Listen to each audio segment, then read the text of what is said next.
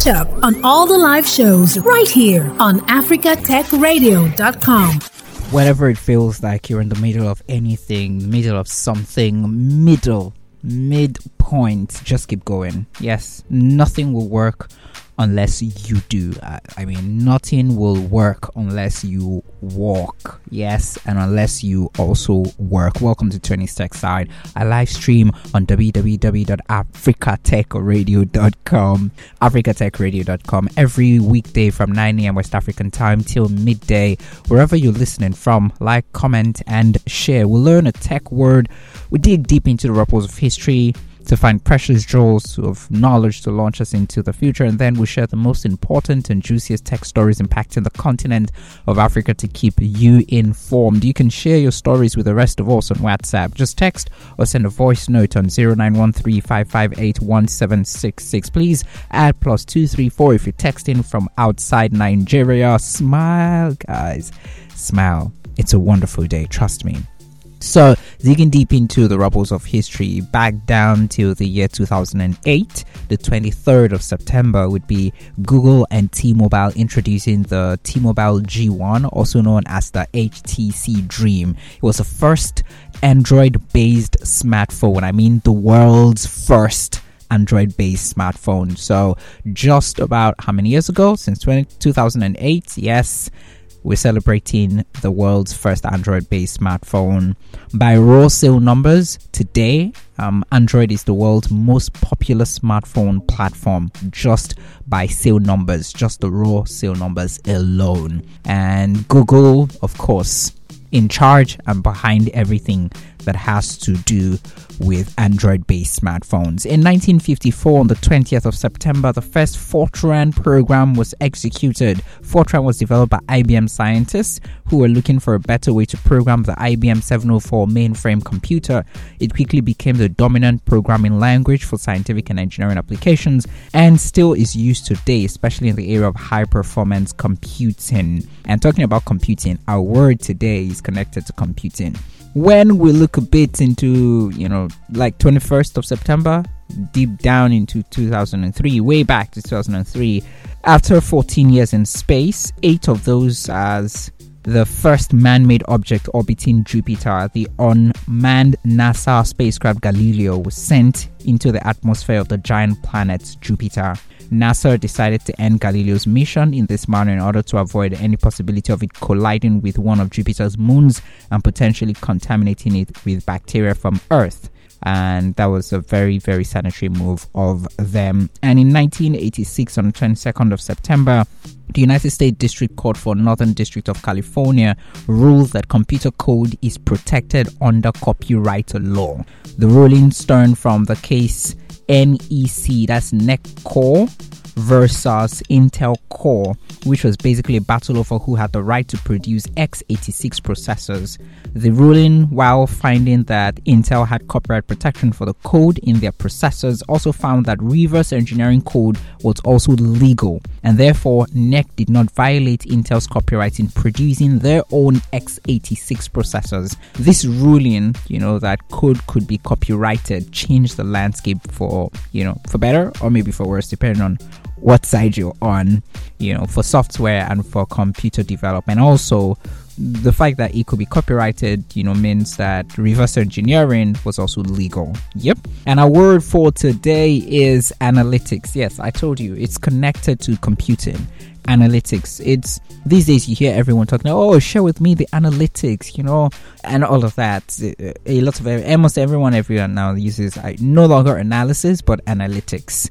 And analytics is concerned with turning raw data and information into insights and using those insights to make better decisions. And analytics relies on application of statistics, computer programming, and operations research in order to quantify and gain insight to the meaning of data or the information that you see or you receive. It is especially useful in areas, which record a lot of data or a lot of information.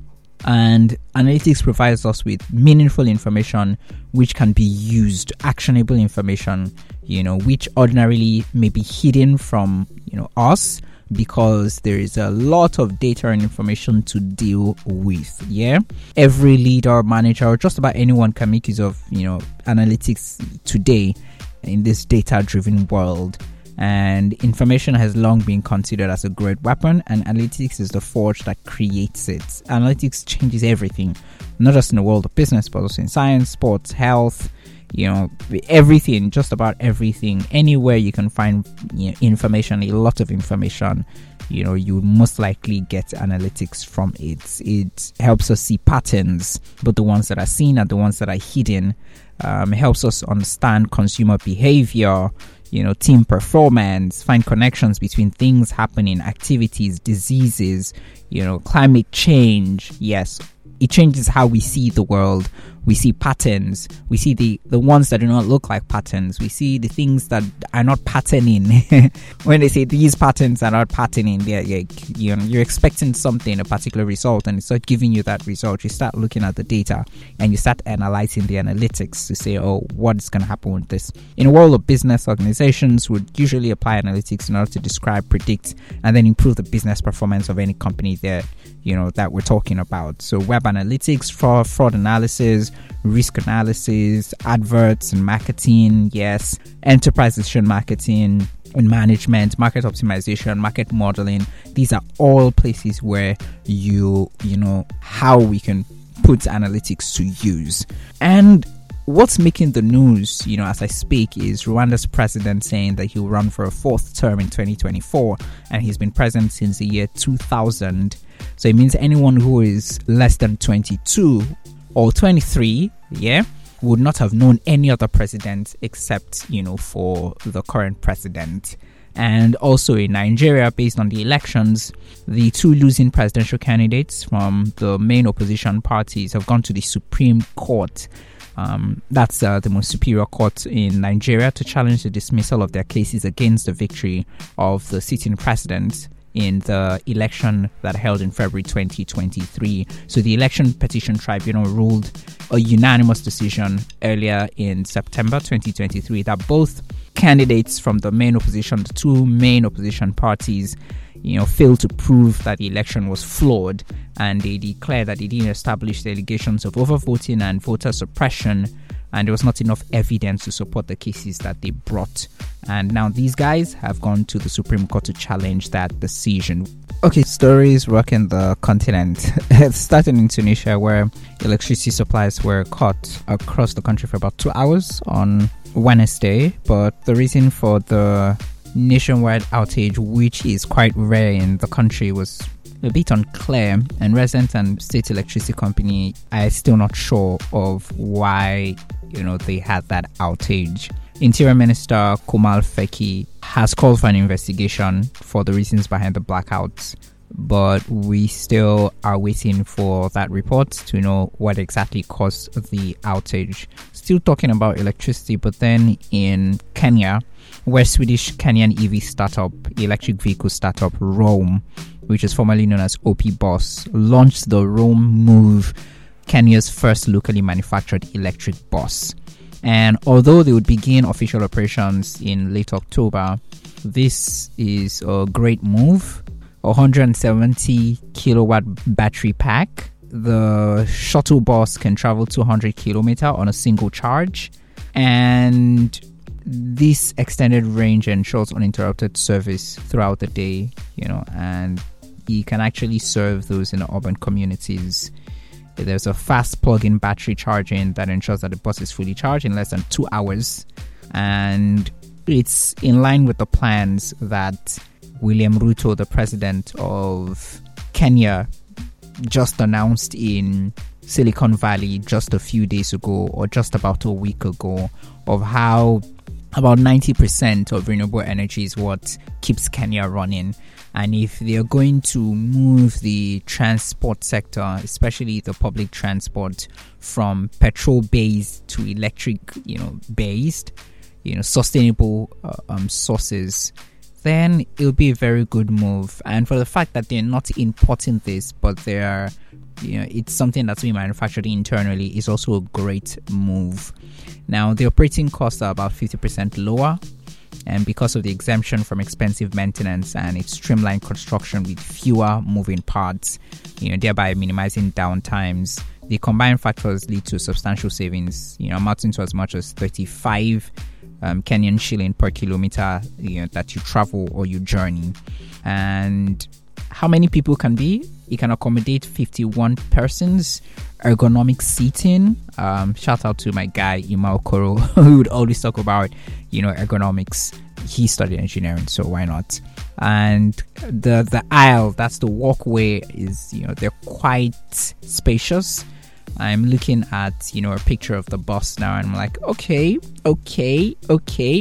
And there's also a whisper quiet ride, reducing noise pollution in densely populated areas. And safety features too. Collision avoidance systems is included in it. Advanced driver assistance and robust structural integrity are just some of the things, or the cutting edge safety features that are embedded in this particular bus. Meanwhile, while all of this is happening, the Communications Authority Director, the Director General, Ezra Chiloba, was suspended, and in the interim, his position has been filled by Christopher Wambua in an acting capacity. So there was an internal memo to all Communication Authority staff, stating that following the meeting of the authority's board on 18 September, Monday, the Director General stands suspended, and Christopher Wambua appointed as Director General in acting capacity until further notice. And this suspension was effective immediately with no timeline given whatsoever. Christopher Wambua, before becoming the acting DG, which he is now, was the Director of Communications and Public Affairs at Communications Authority. This suspension comes after the meeting William Ruto had with Altman, Sam Altman, and he's actually had a long history of suspensions. So before now, he was in other offices, and he also was suspended in the office before and the office before. You're right, and we just hope that he gets away from this, because there are a lot of issues that currently are plaguing the Communications Authority, that everyone needs to pay attention to. Regulatory issues, big regulatory issues, and we just hope that is settled, so that there are no internal wranglings where we're trying to figure out how to get around his suspension and getting other persons and moving Communications Authority forward. That's the most important thing. And then in Zimbabwe, they received a license application from Starlink, and they're currently reviewing that application. And Starlink is already in Mozambique, Nigeria, Kenya, Rwanda, and Zambia. And Zimbabwe is poised to be the sixth country if they approve Starlink's license application. Starlink had issues with their own the regulatory approvals in South Africa, but they're hoping, right, that they get through in Zimbabwe, and then they can actually say that they have a strong foot in the southern African region.